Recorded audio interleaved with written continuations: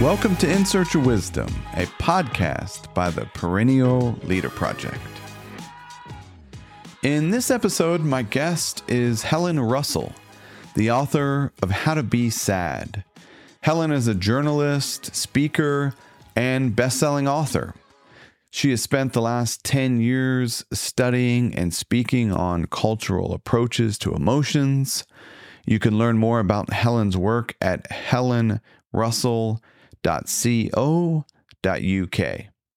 In the conversation, Helen and I discuss the meaning of sadness, grief and depression, making space for sadness, accepting how the world works, the perils of perfectionism, wisdom in daily life, and much more. I really enjoyed this conversation and hope you do as well. Without any further delay, please welcome the wise and gracious Helen Russell.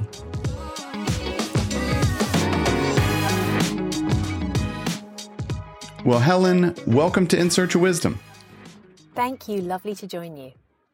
It's a pleasure. I'm glad to have you. And today we're going to be discussing your book, How to Be Sad, Everything I've Learned About Getting Happier by Being Sad.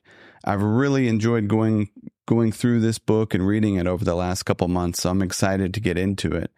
But before we do, we generally spend a little bit of time and talk about you, how your particular journey in life got started. So you're a journalist, an author, a speaker. You've obviously written extensively on happiness. How did this all begin? Well, yeah, as you say, I had been happily carrying on with my career writing for newspapers and magazines, and I wrote a book just before the world changed, pre-lockdown, called The Atlas of Happiness, about the unique cultural concepts that are helping people stay afloat around the world. And when that came out, and when we could do speaking tours way back when, I would stand up at events, and there would always be someone who would ask something like, along the lines of a paraphrase, but how can I be happy? Maybe at times in their life when they just lost someone, or they'd been made redundant, or they'd had a relationship breakup, or even experienced homelessness, and just this idea that we should expect happiness, or that we should want happiness at times when actually it's a logical response to be sad.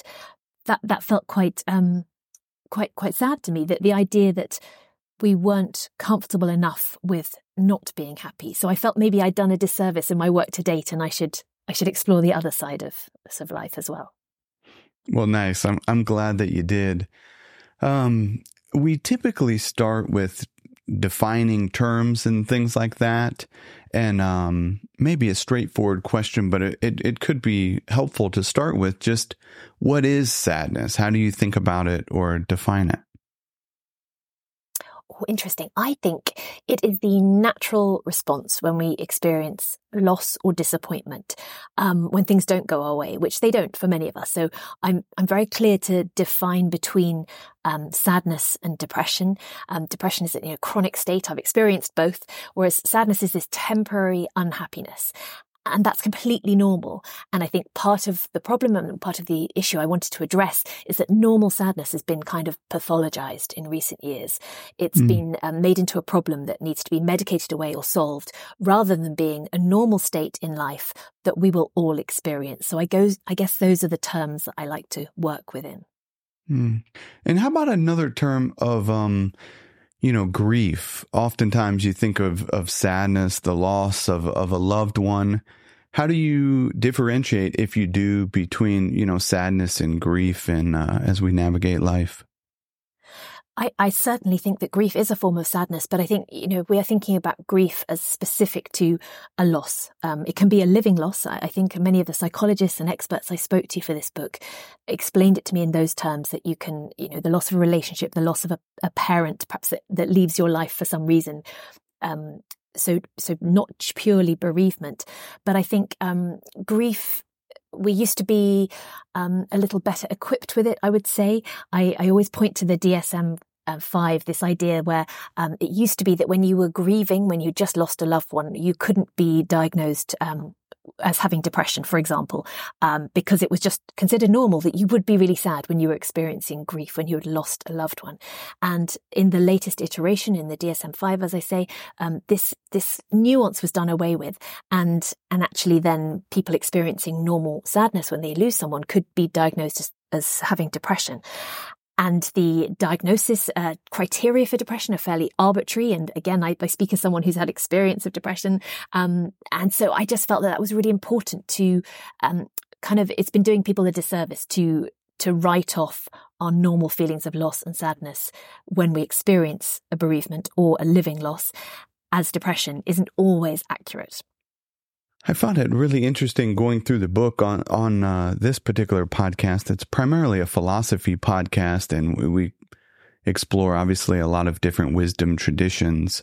But it seems like in my own experience, sadness can be difficult to even spot. Like sometimes I think of maybe like the many names of sadness. Like if you think of like anger and frustration. There's a particular philosopher I like, Seneca, who wrote quite a bit on anger and talks about, a particular event. And then you have, a response to that event, which might be anger. And then in between that, he talks about like the judgment is where this comes from, some sort of impression or judgment. And it seems like in my experience of exploring some of that, it's like even sometimes the anger is sadness. It's like the frustration sometimes of daily life of like exploring it a bit. There's some sort of sadness, that is connected there in some ways. Like, how do you think about just even identifying it, even like noticing it, spotting sadness? I think you're right.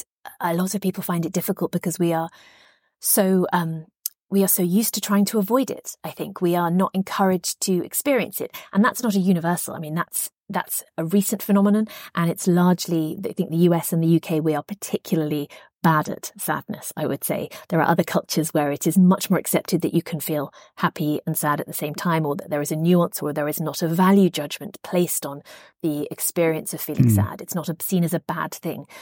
But I guess to take the anger point, I find that so interesting as a woman. I think it's often quite gendered, and a lot of the research points towards that as well, that many of us are not encouraged to feel our sadness or to feel all of our emotions. So there is a tendency, it starts, I think, from around the age of 10 in boys to reach for anger from the shelf of maybe the bookshelf of emotions, reach for anger when really it's sadness. And for women, it can often manifest in frustration, in a feeling of powerlessness, crying through tears. Actually, there's not much difference in crying between men and women, but women tend to cry from frustration a little more because we feel powerless.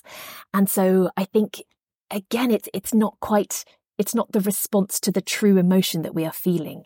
And if we are able to get in touch with the granularity of our emotion, we are able to process it so much better. And I think it's kind of unavoidable. So we may as well know how to handle it. So that was what I was trying to get at, I think, in the book. Yeah. And you said there it's more of a recent phenomena. What makes you say that? Oh, well, it's been so interesting looking into it. I think I spoke to lots of historians, and in the UK, at Queen Mary University, there's the History of Emotions department, and they look at just our different approaches to crying, to sadness, to melancholy throughout the years. And actually, I think it was Charles Darwin who said famously that there was no purpose to tears; they served no use at all. And actually, we know now that that's wrong. It's not that we sluice out any negative emotions; it's that we express our sorrow, and in doing so, we are comforted by the people around us. We feel better for having expressed it.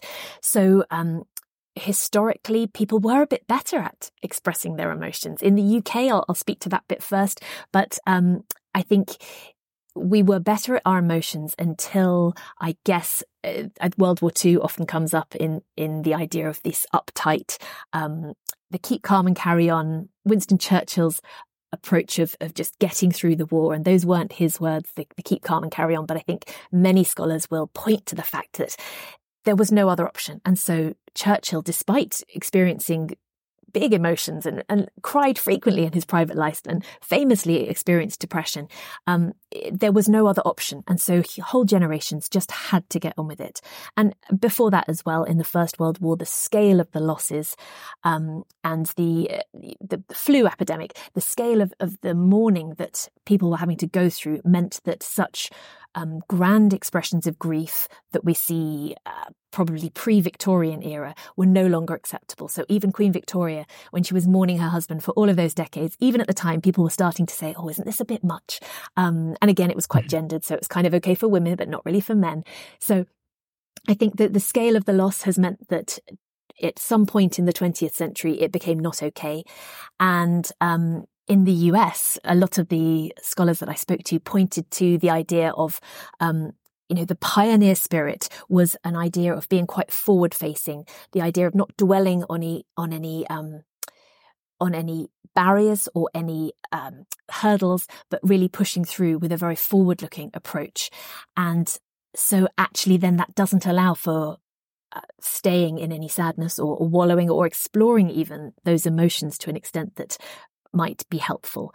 So I think the US and the UK are particularly defined by our history in that way, that has made the experience of feeling sadness so alien for many of us in a way that I don't think is helpful.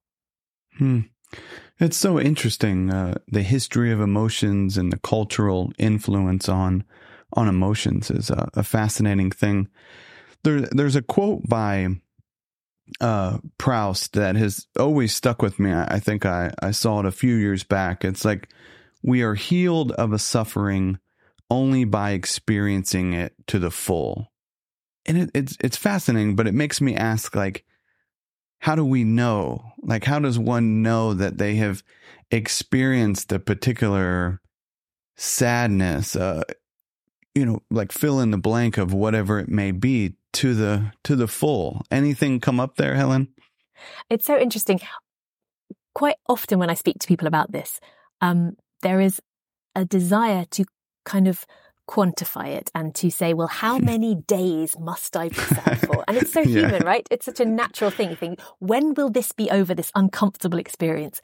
And from speaking to the psychologists and sociologists and psychiatrists for my research, it seems, unfortunately, it's kind of a grey area. And there's so much about the brain that the best minds in the world still don't understand. So, I mean, what hope do we have? But I think it just seems to be that we have to ride it like a wave. We have to sit in it, and then it is more likely to pass on more quickly. So we can't quite put a nice, neat number on it, much as we might like to. But we can agree to sit in it for a while. And actually, the cost of not doing that has been shown to be quite detrimental to our mental health. There's been studies showing that if we aim to avoid sadness even a little, even to the extent that we probably already do in our normal lives now, we limit our existence, we limit all of our emotions, and our normal sadness can end up tipping into something more serious. So then we are putting ourselves at risk of depression or depressive symptoms. So by sitting in it, however uncomfortable, it's better for us in the long run. And interesting, talking about Proust, that one of the historians of emotion that I was speaking to points to the French Revolution as being a real tipping point in the British approach to emotion, because the long-standing rivalry between the UK and France meant that Brits said, oh, we're not the French. We're not going to have these big, expressive bouts of emotion. Look where that gets you. So this idea to define yourself against the French is part of what I think has made the Brits so repressed historically. So, but Proust, of course, was right. And I always like I live in Denmark now, and the Danish philosopher Kierkegaard explained that there was like a bliss in melancholy.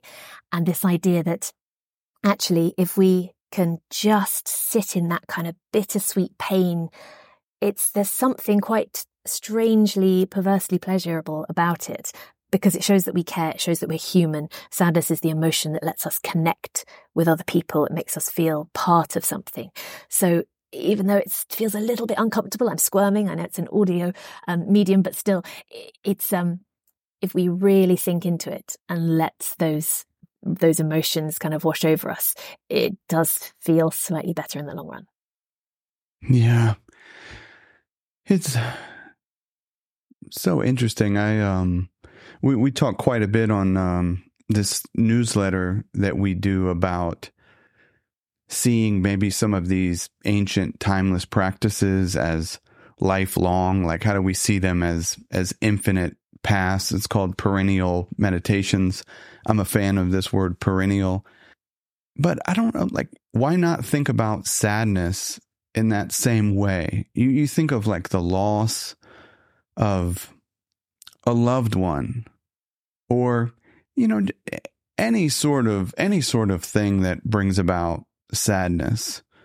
Well, why can't it just be an infinite thing that we carry on? I don't mean in some sort of debilitating way, where it's like getting into depression, things like that. That's not what I'm talking about. But kind of that particular quote that you were saying from Kierkegaard, as a way of,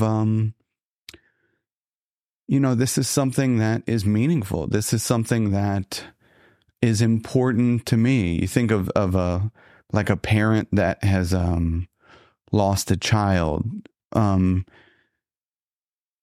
assuming, that sadness would never leave. You may not always be in it. You might not always be thinking about that, but I would think it would be normal 4 decades afterwards to still experience that. It's this like infinite thing, or maybe infinite's not the right word, but something that lives along with you.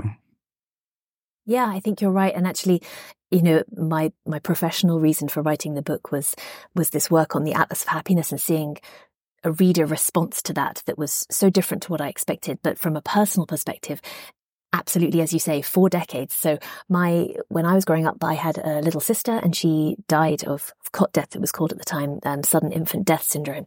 And yeah, of course, that rift on my mother and the whole family, that sadness kind of ripples out through generations.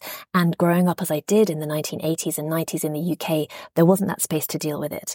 And yeah, it does feel infinite. There is no end to it. But we do know now that ignoring it is the very worst thing you can do. It doesn't help at all. And there wasn't any capacity to talk about it. There wasn't counselling offered at that time where I was. And so the idea that you just, you'd sort of cheer up, slap on a smile and carry on, I just feel is so harmful now, that it's kind of become a vocation to try and spread the word on that, however painful it might be. And I think you mentioned the Stoics, and I was very interested in Stoicism for a while, and I'm thinking, well, maybe this is the answer. And then the more I researched into this and spoke to big proponents of Stoicism, and then people on the other side saying, well, no, that actually the idea of trying not to feel anything isn't what's going to work for me. So I see there's so much great about the Stoics, but the idea of thinking, oh, well, this is just how things are, and not getting riled up doesn't work for me and my family and what we've been through. So I think, as well as the Kierkegaard quote, I cling to the idea of it being a useful force and a real life force, even sadness, as well as this feeling of connection. There's been great research, I'm sure you've come across it, from the University of New South Wales, that's found that being temporarily sad can even be good for us. It helps us to be more perseverant. It increases our attention to detail. It makes us more grateful for what we've got. It really makes us a nicer, better person. And when we are feeling very sad and feeling like we are cracked open, that's when kind of humanity floods in. So yeah, I absolutely believe it's very worthwhile. The cost of not doing it is so terrible, it's not worth comprehending. So we just have to feel those sad feelings when they come up. Mm-hmm. I'm curious to ask, Helen, this book, I really have immense respect of how much of your life is in it. This honest, integration of your own emotions and life and challenges. How did you get comfortable doing that? Like, comfortable putting that on the page? Well, years of therapy, Joshua. I'm a big fan of talking cures. I find them hugely helpful. I've also tried antidepressants over the years. I've done it all. And naturally it's the talking that's so helpful. And I think so professionally, professional therapy, I've benefited from hugely over the years. And also by nature of my job, I've been a journalist for 20 years now. I get to be, nosy for a living. I get to be curious for a living and start conversations just as we're having right now. And I get to meet people and watch their kind of shells crack open and see the vulnerabilities that other people have. And I guess that's given me a lot of strength and a lot of feeling as though I am very committed to sharing this. I had enough people say, well, this would be helpful if you could say that you experienced this, from eating disorders to depression to some really kind of troubling times that befall all of us. I am certainly not special. We all experience losses and disappointments, and everybody's life has tough stuff in it. There's nothing special about me. But if I am able to express it in a way, that is the one thing I can do. I can communicate. So if I'm able to do that in a way that might help other people, then that has to be worthwhile. So I think from my previous books, I've had big responses and they've been very celebratory. And this book, what I found so interesting is that the responses have all been intensely private and vulnerable, but I have always felt very honoured from the people who have got in touch to share their story. And I feel like it's an open therapy clinic, that every day I have dialogues with people who say, this helped me and I'm trying this, and what do you think of this? And I think the more we can talk about it, the more we can help, really. Well, I'm glad that you did. And I really find it inspiring, helpful. I listened to an episode of your podcast in preparation for this, your conversation with Kate Bowler, and just, another person that's really honest and clear, about the challenges that can arise in the human experience. So I really enjoyed it. And I just, want to say thank you. Well, Kate's a very special human being. She's amazing. Yeah. So you write in the book, I got a little quote here. You say, we live in a culture where distress demands to be alleviated and sadness is supposed to be solved rather than experienced. So I'm curious a little bit about like a tension between, I get what you mean in terms of it's something to be solved, like check off of a to-do list or something like that, and then press on. But then like there's also this other thing of like untangling, understanding, living with, like trying to make sense a bit of the sadness, which is maybe sometimes done in therapy, but, sometimes, we're not always in therapy. Sometimes we're, in a room alone and we're trying to make sense of things. So how do you think about that tension of not necessarily trying to solve it, but also like trying to make sense of things? I think it goes back to what you mentioned at the beginning of your question there about not distracting ourselves with other things. I think we all have these little devices in our pockets now that can alleviate discomfort of boredom, for example, or any situation we're not particularly enjoying or happy in or interested in even. There's a great study to show that so many of us, if we're watching a movie or a TV show and it gets a bit tense or a bit uncomfortable, or maybe there's a sex scene and our mother's in the room or just something, we will just turn to our phone because we can't quite bear that discomfort. And you think, well, that's mad. In the olden days, you would just have to suck it up and just ride that feeling a bit. So I think it's not making ourselves so busy all the time so that we don't face these things. And I've been so guilty of that in the past. I will happily fill my day in half-hour segments from dawn until dusk so that there is no time to think, no time to stop, and my heart is racing all the time. So I think the first thing is stopping that. Busyness is not a badge of honor. It is daft. And there is enough research now to show that actually when we rest, and it doesn't have to be lying on a couch or in therapy, it can be active rest. It can be going for a walk. It can be just doing something where we take some time out and we're not filling our schedule all the time.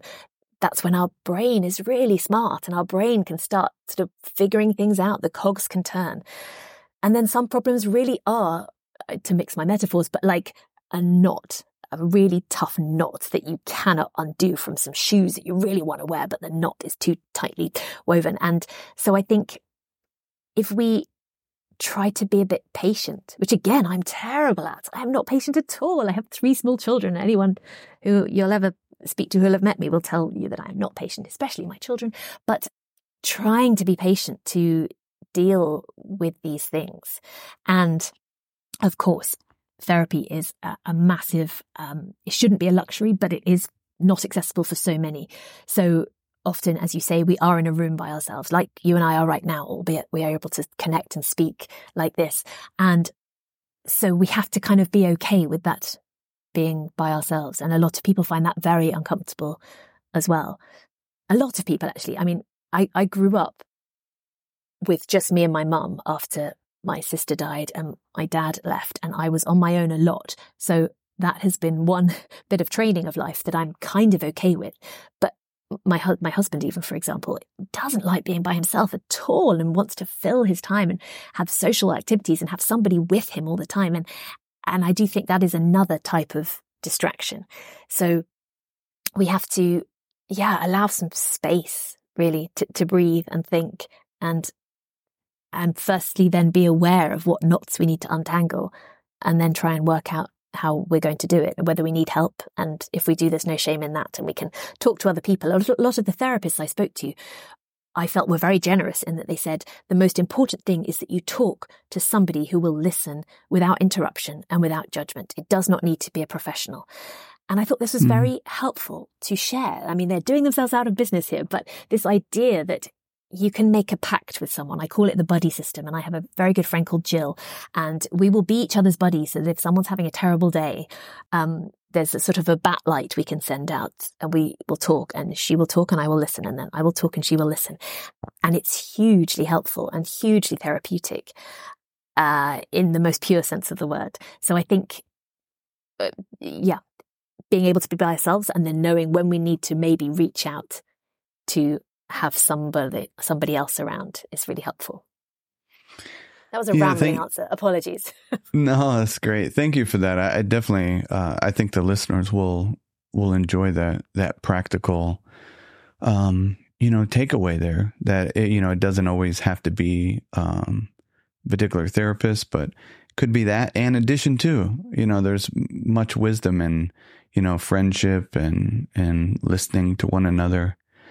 I'm curious of maybe a topic, I guess, that has probably come up on this podcast and many others of, how does the world work? Like making sense of some of these things. Like we all have maybe worldviews of things that we're not quite aware of. And something that you write in the book that is, if we learn to accept that things are going to be hard, we're better equipped to deal with, some of these experiences that bring about sadness or even extreme sadness. Like, how do you think about cultivating some of these, world views that can help equip us to navigate life?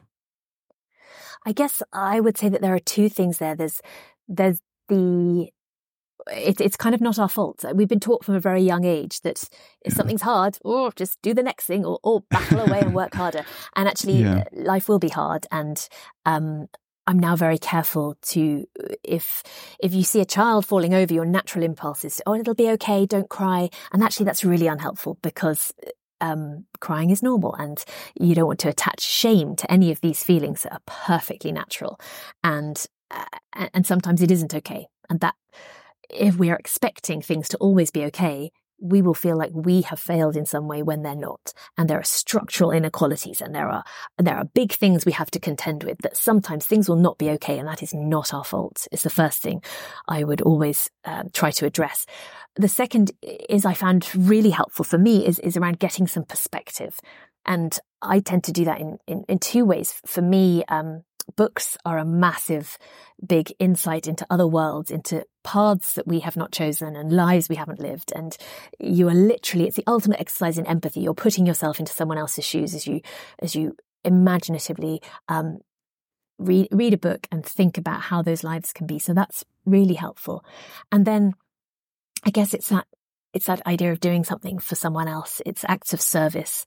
It's such a sort of basic tenet of many religions and philosophies, but it's something that many feel like they don't have time for. It's not necessarily rewarded culturally, let alone certainly not financially. But I guess I always point to, in The Simpsons, the idea of Ned Flanders, like the do-gooder was sort of seen as a bad thing for many years. And actually, that's mad. Someone who cares about their community and tries to do good and tries to be helpful and reach out is always so helpful. It's a really good thing to do, and not to instrumentalize it, but it always makes the person who is reaching out feel better as well. So I know that when I make an effort to volunteer and take part in the charities that I work with, you get a bit of perspective. You get involved with lives that are not your own. You feel beyond your own problems. You maybe are able to share some wisdom from what you've experienced, just as you learn from the people who you spend time with. So I think getting some perspective is really helpful. Or you can just climb a really big hill. Hills are good for perspective. Yeah. There's some other authors that talk about a similar thing that you're mentioning here. I think of Pema Chodron has like a book welcoming the unwelcome, or Thich Nhat Hanh, kind of like saying hello to suffering. There's some sort of, how do we lower our maybe instant resistance to negative emotions? How do you think about that in your daily life? Any sort of practical tips that maybe allow you to open yourself up to maybe, any unpleasant emotions that come up? I think of the Desmond Tutu, I'm sorry to say that suffering is not optional, quite a lot. And I interviewed his daughter and his granddaughter, who are amazing and inspirational. And I think the idea of, I think it's really hard. I'm a layperson. I'm not the expert here. I'm the curious explorer of the world. I'm a journalist. So I think when I was looking into this all, I had tried to push away the sadness, just as many of us do, for so long, and to push away the pain. And then the emotional pain of facing what I and my family had been through, with the help of therapy, with the help of the research I was doing, was a sort of a big, I can almost feel it in my body as I talk to you about it now. I can almost feel it in my chest, that kind of opening up and letting the world flood in. And then also, not to instrumentalize my children, but childbirth is no walk in the park. And knowing that anyone who's been through an operation or any kind of physical trauma in some way, trauma with a small t, you realize that, good grief, that was horrific, but here I am, and I am still standing, and my word. And I like the Japanese idea of kintsugi, the idea of repairing broken ceramics with repairing ceramics with metallic lacquer so that the cracks, instead of being concealed, are highlighted in pure gold, and they're celebrated. And the beauty is because of the breaks, not in spite of them.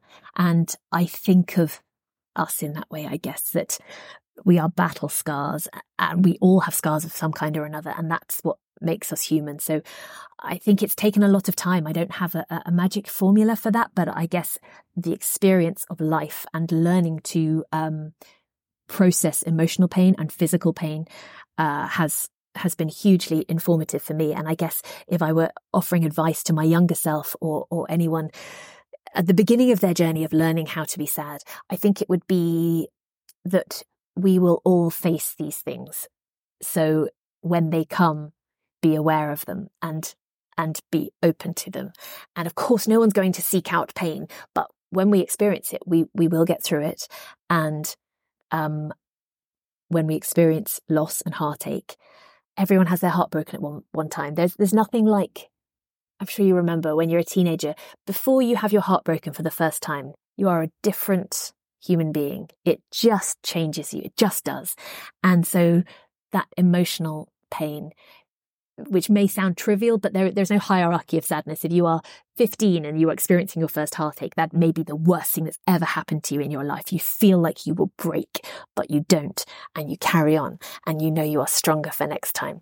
So I guess it's being aware of all those experiences and trying to ride them like a really badass wave, I'd say. Nice.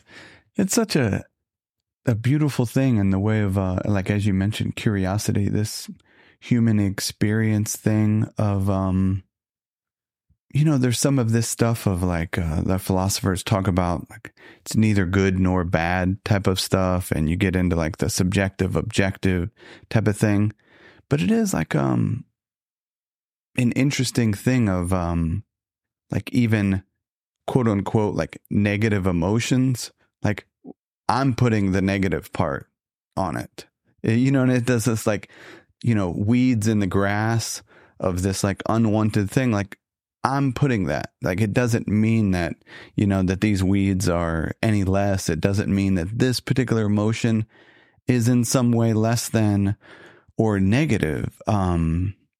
So in my own experience, it just gets a tricky. It's a tricky thing. Like, we talk about quite a bit on this podcast of like, try to anyway, of like practical wisdom. Like, what does this look like in daily life? What are the obstacles that stand in the way?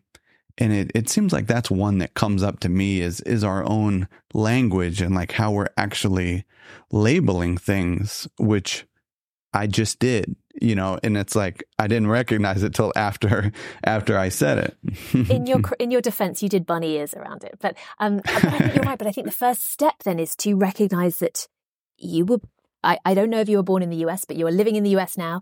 I was born in the UK, raised in the UK, and culturally, that is the way that those cultures, for the large part, define sadness. So it's not our fault. We are now educating ourselves and fortunate enough to be able to meet other people and make connections that are expanding our mind in that way. But had we been born somewhere else, had we been born as part of Maori culture, for example, the idea of strength and showing emotions are one and the same. There isn't this hierarchy in the same way. The idea of the haka dance I was really interested is to fully get in touch with your emotions in a way that many people don't know they are capable of, and then express them in a group setting. I mean, which just blows my mind and feels like we'd all have been spared a lot of therapy had we all done that as teenagers. And then again, you look at East Asian culture, the idea of you can be happy and sad. There is that nuance. In Japan, there's a great piece of research where Japanese psychologists were asked about melancholy, and they said, it never occurred to us that was a problem or that we should try and medicate it away because it's normal, it's part of life. And there are so many studies that you and I will have grown up with along the lines of the fact that happier people are healthier. And you still see, I've written many of the articles myself in my younger years. I didn't know, in my defense, but the idea that if we are happier, we are healthier. And of course, there are some good habits that if we are in a good place mentally, we will engage in, that will, have that sort of virtuous circle trying to make us feel better. But studies have also shown that being sad only makes you sick if you are terrified of being sad. So US respondents to a study were found to be the most susceptible to poor health outcomes when they reported also feeling sad. Whereas in Japan, it makes no difference. And there are really good comparisons to make because they're both, really established healthcare systems, wealthy countries. But yeah, in Japan, being sad will not make you unhealthy because it's just emotion. It's not good or bad. It doesn't have a negative or positive connotation. So I think recognizing that we are a product of our surroundings is really helpful to cut ourselves some slack, but also allow ourselves to grow from that point and decide that we're going to do things differently, I think. Mm. It's so fascinating, and it's like we can miss those cultural differences. I know a previous guest I had on a while back, the listeners might remember, Owen Flanagan, How to Do Things with Emotions, and did a kind of worldwide thing and talks about some of these different words of how they show up, things like anger, shame, happiness, like across different places. And one of the things he talked about is even the titles of books, titles and covers of books in different places. And obviously you've written a number of books that have probably been, published in different places. Do you see that in yours in the way of titles and covers of how they show up differently? That's so interesting. Yeah, I hadn't thought about that before, but now you mention it, yes. I don't know how much I can share at this point, but yes, I will say that my next book coming out has a different title in the US to the UK equivalent, and it is a title that still prioritizes happiness in a way that wasn't my first intention when I wrote the book. So yeah, I think that's certainly true. Yeah, absolutely. And I just did a documentary for the BBC about the history of sadness, as we spoke about a little bit, but also exploring the Portuguese phenomenon of saudade, or this idea of the melancholy of sadness, the pleasure and pain in sorrow and loss, and fado music. And we spent time in Portugal, and I've interviewed lots of people in Brazil, and there again, there's a different approach to happiness and sadness, and it's more accepted that sadness will happen. And look, here's a whole genre of music to enjoy whilst you're feeling sad, in a way that I guess, there's the blues. But I guess for me coming from the UK, I didn't have that tradition. And spending time in Portugal researching that was a real eye-opener to the idea that even just a few hours south geographically by plane from where I lived is a really different approach. So it's all so specific to location, and there's a whole world out there, I guess. Yeah, it's fascinating. Is that documentary already out, Helen? That is, yes. It came out earlier this year, so that was on the BBC World Service, and it's called A Short History of Sadness. Okay, great. We'll link it in the show notes. That sounds really interesting. I've got just a couple questions. Our time has flown by here pretty quick, but you touched on it not too long ago in the way of expectations. I made another quote here from the book. You say, a better idea is lowering our expectations and swapping perfectionism for something the experts call adaptive optimalism. Could you say more there? Yes. So I'd be so interested to hear your career path and aspirations when you started out. But when I started out, it was very much a straight line. Is that you go to school and you graduate, you get a job, the idea was you get a house, you get a partner, you have kids. There was a very sort of straight line. And I think growing up, when there were setbacks, which inevitably there are in all of our lives, it was never sort of okay to cut yourself some slack. And I grew up in Margaret Thatcher's Britain, where we were all taught to aim high. And if you weren't aiming high, then you were really being a slacker. So the idea that you could lower your expectations when you experienced loss or sadness was anathema. And actually, I think that's really helpful. I think it's when touching on what we spoke about at the beginning about a timeline almost for your sadness. There is no timeline, but certainly if you have the same expectations of your productivity or your how much you're going to have massive success at work, or how much you're going to go out partying when you've just experienced a loss or a massive disappointment, is not helpful. It's not realistic. So if we can lower our expectations, which goes against so much of what we are taught in the UK and the US especially, then we are able to be kind to ourselves. We're able to take our time a bit more. Then we're going to have better outcomes. We're going to allow that sadness to come in. It's not trying to distract ourselves with busyness and think, well, if I just get that promotion, then I'll be okay. There's the idea of optimalism. I think perfectionism maybe say is a career path that's a straight line, whereas optimalism is more of a squirrely, curved spiral type thing. And my career has certainly been like that. It's not turned out how I might have expected. It's been a far curvier career path than I could ever have imagined, but that is a wonderful thing. And I am delighted by that. And by taking opportunities and sometimes saying no to some and just seeing where the wind has taken me has made for a much more interesting and enriching time, I would say.